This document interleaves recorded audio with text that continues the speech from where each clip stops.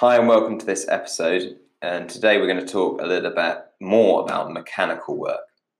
So the work done by a force is equal to the energy transferred to the object.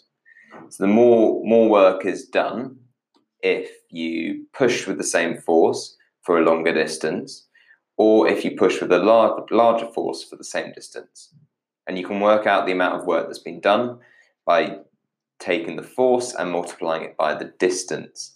And the distance can just be defined as if it's how far something moved along a line as the result of a force. So just to recap that, which of these results in more work being done? So is it pushing with the same force for a shorter distance, or pushing with the same force for a longer distance? Well, that's going to be pushing for the same force with a longer distance. That will give us more work done.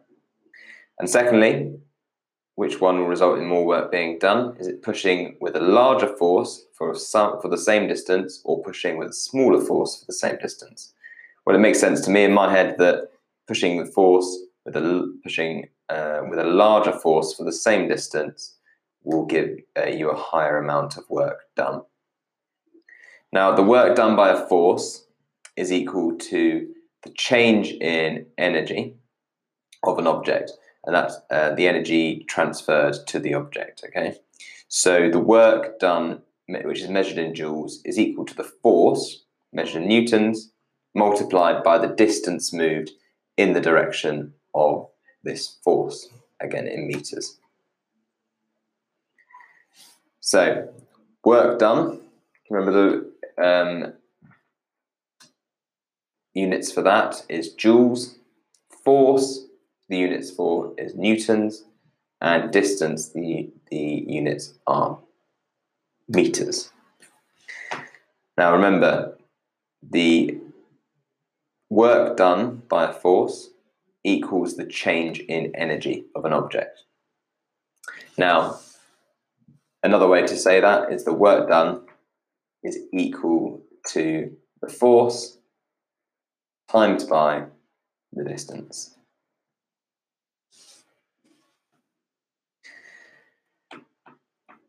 Now, if you have imagine you have something that pushes something off an edge. So the work done by that force is equal to the energy transferred to the object.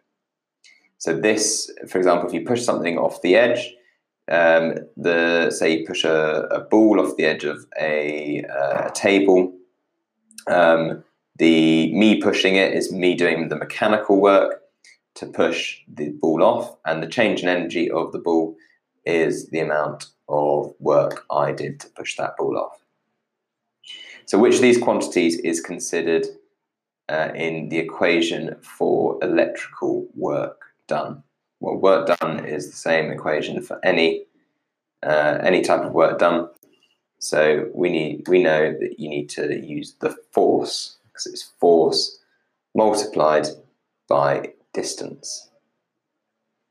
And remember, the work done by a force is equal to the energy transferred to the object.